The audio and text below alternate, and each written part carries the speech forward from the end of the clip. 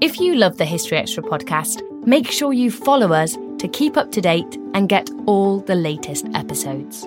Thanks for your support, and I do hope you enjoy this episode. This episode is brought to you by Indeed. We're driven by the search for better, but when it comes to hiring, the best way to search for a candidate isn't to search at all. Don't search, match with Indeed. Use Indeed for scheduling, screening, and messaging so you can connect with candidates faster. And listeners of this show will get a $75 sponsored job credit to get your jobs more visibility at Indeed.com/historyextra. Just go to Indeed.com/historyextra right now and support our show by saying you heard about Indeed on this podcast. Terms and conditions apply. Need to hire? You need Indeed. Welcome to the History Extra podcast. Fascinating historical conversations from BBC History Magazine and BBC History Revealed.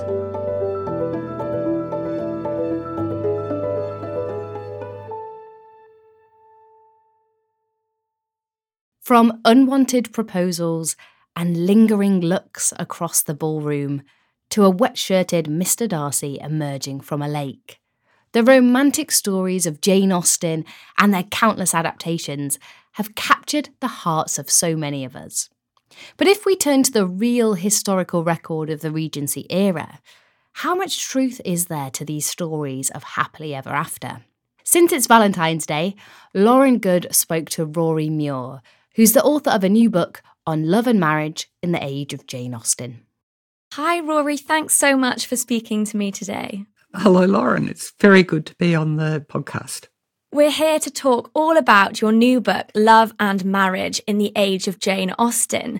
I'm sure many of our listeners will have read at least one of Austen's books. So many have taken pleasure from watching love blossom between her characters, a love that always ends up in marriage. We'll track the reality behind these portrayals, as you do in your book, starting at the very beginning. Were there any usual processes followed in the courting stages of these upper-class Regency relationships? There were many ways that couples met in the time, just as there are today. Sometimes people would have known each other for a long time if they were family, friends, or acquaintances. People moved in similar social circles. Many of Jane Austen's characters knew the hero who they fell in love with eventually, like Emma and Mr. Knightley were family friends from all through her life. Other times they would meet because someone new would come into the neighbourhood. Captain Wentworth first met Anne Elliot when he visited his brother, who was a curate at Kellynch, I think. Then they would sometimes meet in a more public setting. Henry Tilney met Catherine Morland at Bath when the Master of Ceremonies and the ballroom introduced them, and they danced together, and she was fascinated with his conversation, and he was in turn eventually fascinated by her admiration and enjoyment in his conversation. Couples would sometimes be introduced by their parents, though by this time, parents were becoming a little bit wary about trying to set up their children too obviously, because children would sometimes resent it, or even if it worked well, the marriage then might not be happy and the parents would feel a degree of guilt. Social conventions limited the amount of time couples could spend together, but they would take great advantage from social calls or dancing together, or generally of anything that gave an opportunity for conversation. And were large age gaps common amongst these Regency couples? Yeah, quite often couples might be 10, 15, 20, even 25 years apart. Usually, of course, the man being older, though not always. There were some examples that I use in the book of women being considerably older than their husband. Both the Duchess of Leinster's second husband, William Ogilvy, was, I think, 7 or 8 years younger than her, and Lady Anne Barnard's husband, Andrew Barnard, was a good deal younger than her. But it was much more common for the man to be a lot older. Partly this was because most men didn't inherit a fortune and were never going to, and they had to make money in their career before they'd be able to afford to marry a woman and support a family. And so they would not think of marrying until they're in their late 20s or early 30s, sometimes much older. Many did marry when they were only a few years older than their wife, when they're in their mid-20s perhaps, but then there was often poverty was a problem affecting the marriage. And I was quite surprised to read in your book that between 12 to 25% of people in this era didn't get married.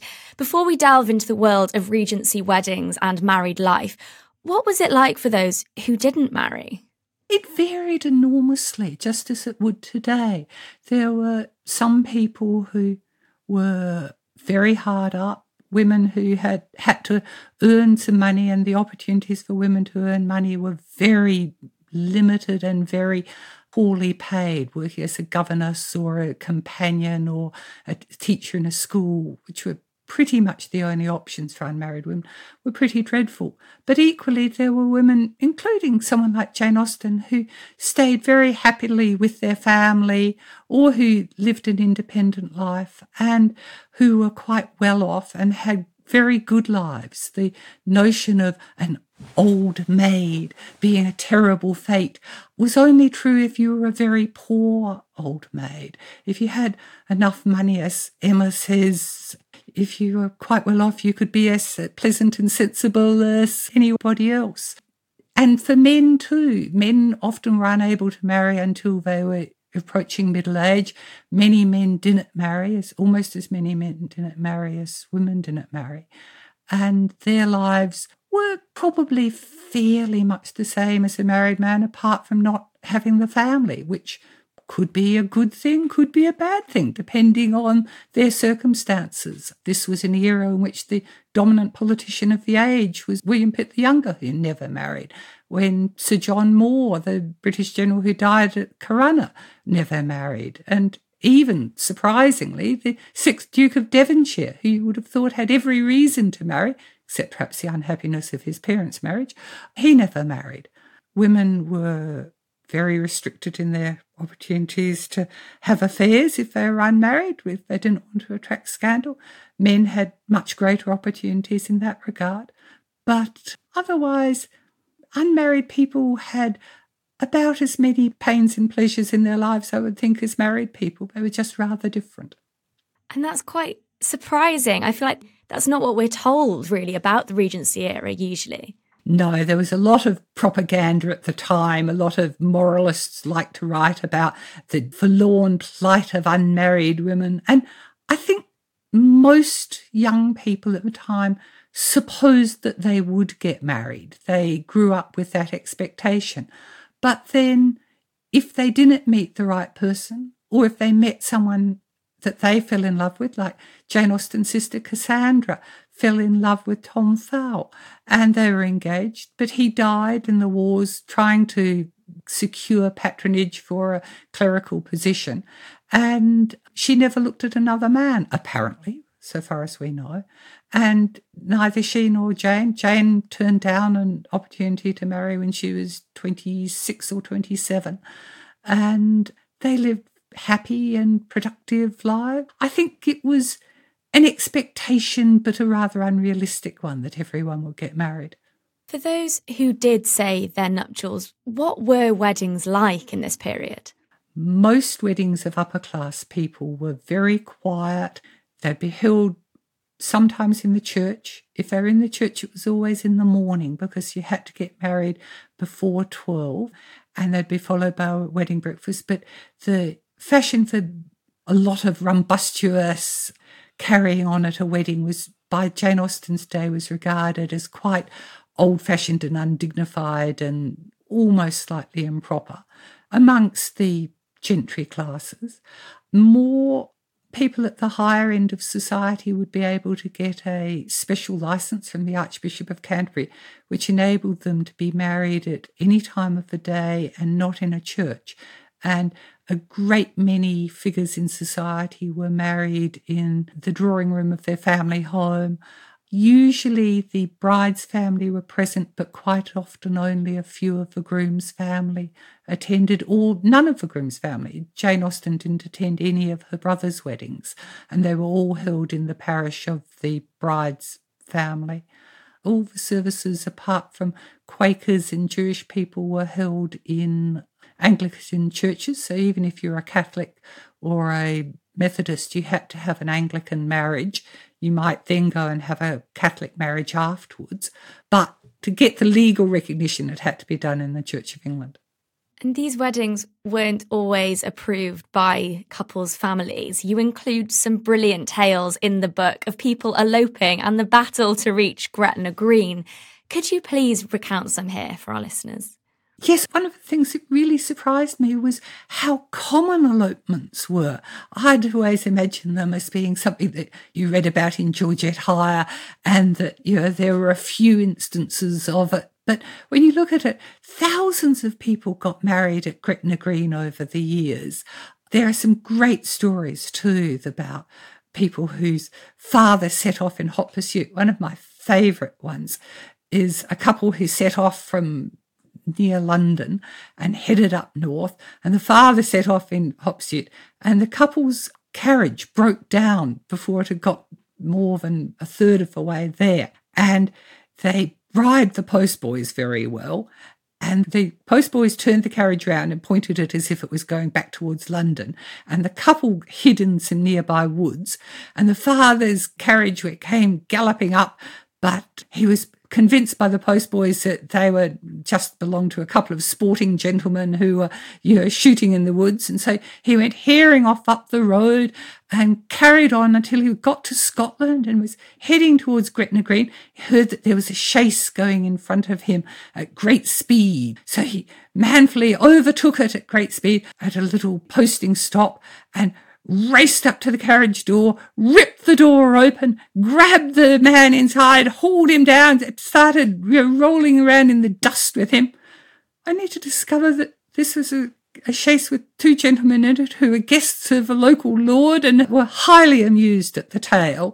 And so he went on to Gretna Green, waited for his daughter and her young man to appear, only they were tipped off by the landlady of the inn, and they went on a little tour of Scotland that lasted a couple of months. And by the time they turned up to Gretna Green, she was pregnant and her dad had gone home and was a little bit beside himself. But I hope eventually reconciled himself to the marriage, as most parents did. It's such a brilliant story. I really enjoyed reading it in the book. What restrictions could these Regency couples bypass by travelling to Gretna Green? Well, under the Marriage Act, couples had to be 21. Both the man and the woman had to be 21 to get married or have their parents' permission. And in Scotland, you could be as young as, I think it was 12 for the girl and 14 for the boy, and legally get married. Also, in England, a wedding had to be announced on 3 successive Sundays, the banns being read, to allow for objections. And that could only be circumvented by either eloping or getting a special license. And a special license wouldn't really do if you were underage and trying to avoid your father's refusal. But quite a few people didn't even elope to Scotland. There are cases of people who just quietly got married in a parish some distance from where they lived and where no one had recognised the name being read in the banns and that. And that was how Spencer Perceval, the Prime Minister who was actually assassinated in 1812, got married to his wife, and no one knew about it until it was all over. And then they wrote to her father, who made the best of a bad job and was quite happy in the end. And it was, by all accounts, a good marriage. This episode is brought to you by Indeed. We're driven by the search for better, but when it comes to hiring, the best way to search for a candidate isn't to search at all. Don't search, match with Indeed. Use Indeed for scheduling, screening, and messaging so you can connect with candidates faster. And listeners of this show will get a $75 sponsored job credit to get your jobs more visibility at Indeed.com/History Extra. Just go to Indeed.com/History Extra right now and support our show by saying you heard about Indeed on this podcast. Terms and conditions apply. Need to hire? You need Indeed. We don't always realise just how much our negative thoughts and experiences stick with us and weigh us down. You may find your brain constantly running through a highlight reel of bad moments. That comment your friend made last week that hurt your feelings. That frustrating thing your mum does. Or that silly thing you said in a meeting. Maybe it's time to get it all off your chest. Whether it's a tiny annoyance or something much bigger. Talking about it can give you some relief and lead you to a potential solution. That's where therapy comes in. It's a safe space to share whatever's weighing you down and learn to process it so your internal highlight reel can focus on the good stuff. And BetterHelp offers affordable online therapy on a schedule that works for you. Connect with a licensed therapist by text, phone, or video call. Start the process in minutes and switch therapists anytime. Let it out with BetterHelp.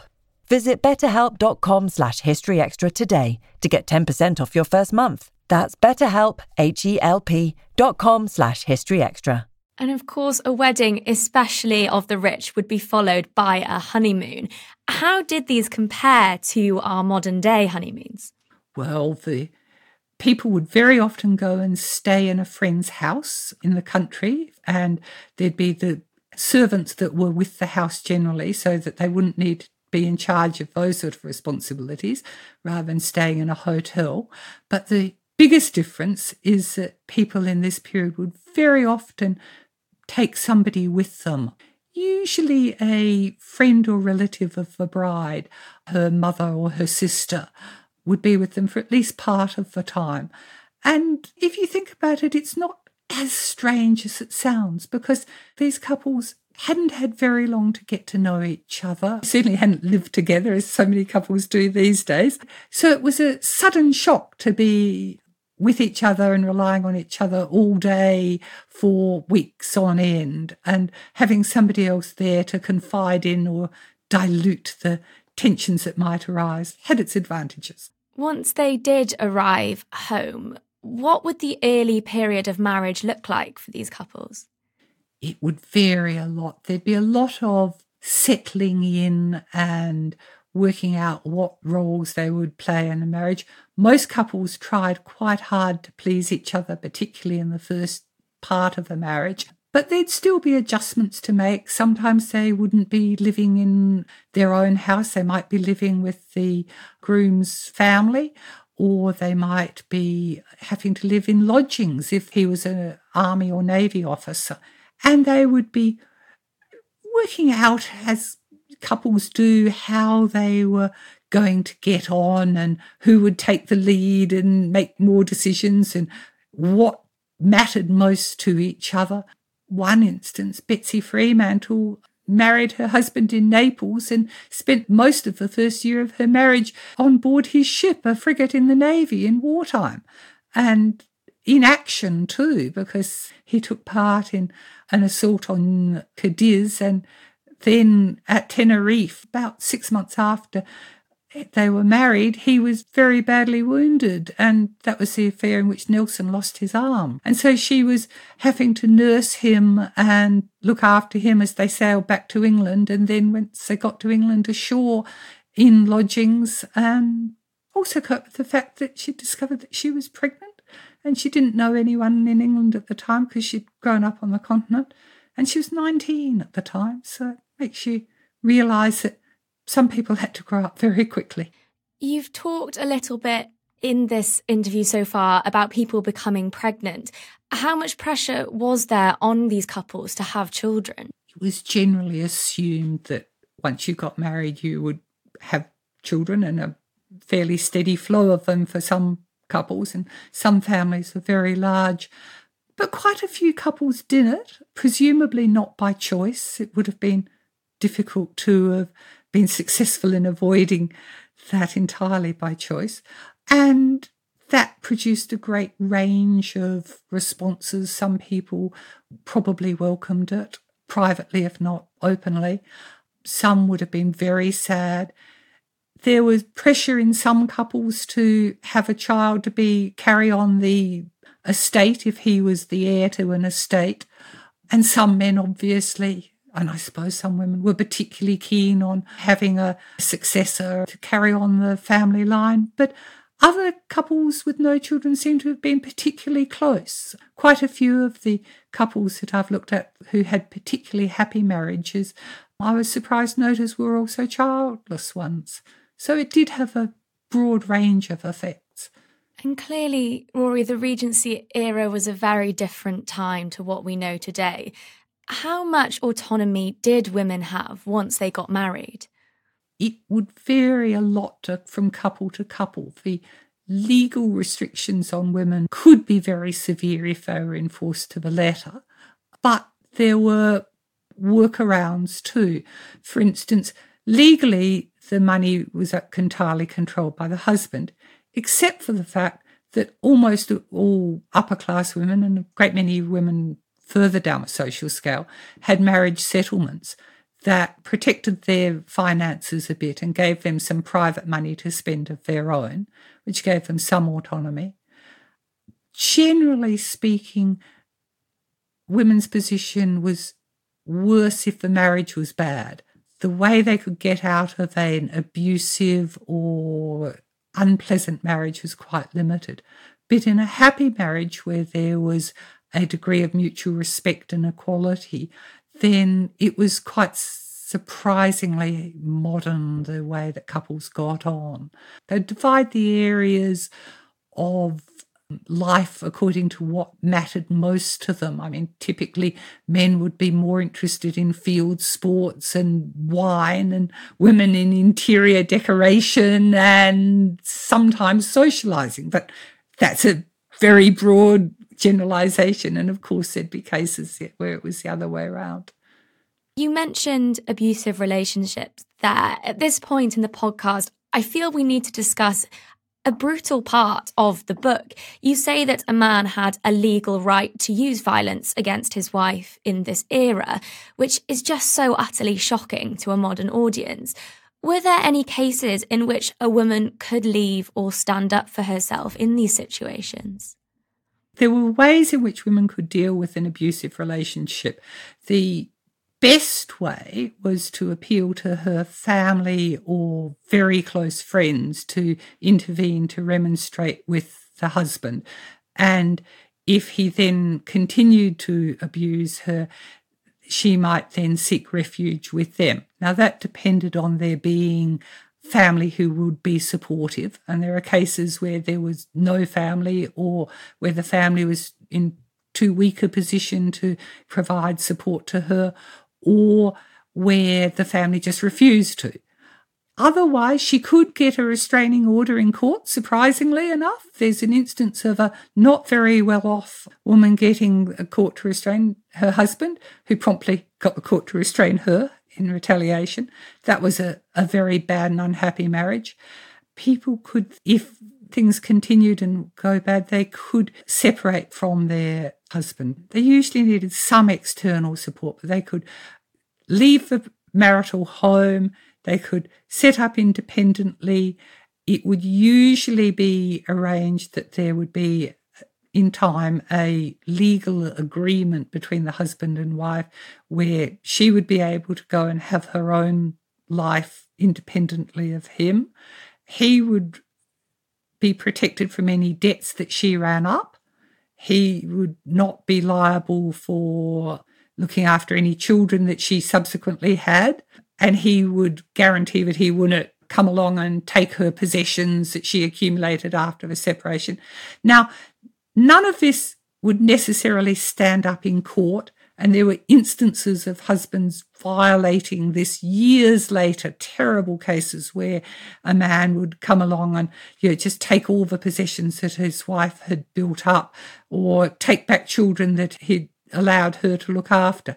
But they were fairly rare. Usually when separations happened, it was mutually advantageous for both sides to stick to the agreement, and there was a fair bit of social pressure on them to do so. One point was that neither party could then remarry while the other one was alive. And the only way to solve that problem was a divorce, and divorces were extremely rare and generally limited to the upper classes. There were only a matter of 100 odd divorces in the 50 years from 1750 to 1800 and rather more in the next 40 or 50 years after that. But that was the rarity, the normal end result of an unhappy marriage, whether it was abusive or not. But any really unhappy marriage was that the couple would separate and live apart. Okay, let's talk about the couples who did overcome obstacles. They're hopefully happy and they've lived to a good age. Once children are married off and they're left in their houses, what were their lives like then? Well, that would depend a bit on what interests they had and what interests they had in common. But there are certainly a number of cases of people talking about something that sounds very like an empty nest syndrome, the couples that were left alone with no children in the house and looking around and wondering how to amuse themselves and what to do. That might happen gradually because the children would be going off to university or staying with friends, or the family would be gradually diminishing. They would quite often travel together. They might go up to London, though older couples were less interested in London unless he was keen on politics. They would take part in the events in their neighbourhood and enjoy society there.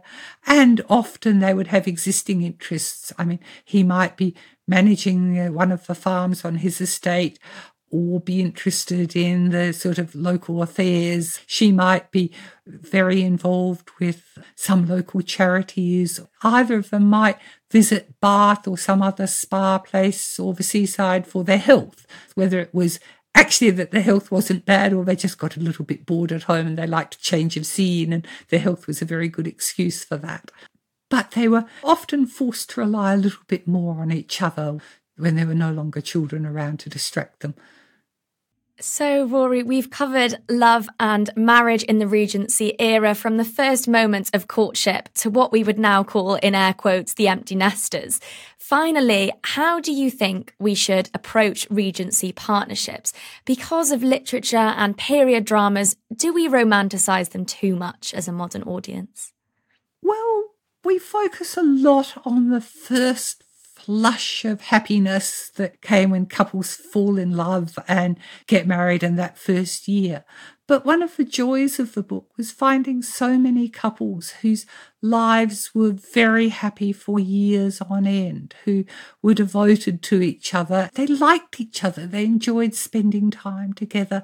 They had interests in common, whether it was politics or their children's lives or the local affairs or just enjoying nature, I think, sometimes. Couples who really got on well, when looking at it from the outside, we might think, oh, that marriage could never work. I mean, he's 26 years older than her, or she'd had such a checkered past that was never going to work. And yet it very often does. One of my favourite stories in the book is about a young woman, Frances Winkley, who married a man who was, I think, 17 years older than her, confirmed rake. Absolutely terrible news, really bad news. Her brother tried to talk her out of it. She was wealthy, she was an heiress, and she was determined to marry him, and he wanted the money and he married her. And the first year or two of her marriage was horrible. He was having an affair. His friends mocked her. He was at stay out all night and she'd be, sit up till he came home. But she was a very capable, determined young woman. And gradually she got the upper hand. And they ended up a very happy couple. There was no doubt who was the more dominant person in that marriage. And she wanted him to love her as much as she loved him, and she succeeded. How she did it, I don't quite know, but it shows that the truth is a lot stranger than fiction, that there are a lot of examples that rather confound our expectations. And that's one of the richnesses of studying the past. You actually find things that you wouldn't expect. Rory Muir is the author of the book Love and Marriage in the Age of Jane Austen. And if you're keen to find out more about the Regency period, then why not become a member of historyextra.com to learn more in our Academy short course on the Regency. Just head to historyextra.com/academy to find out more. Thanks for listening to the History Extra podcast. This podcast was produced by Daniel Kramer Arden.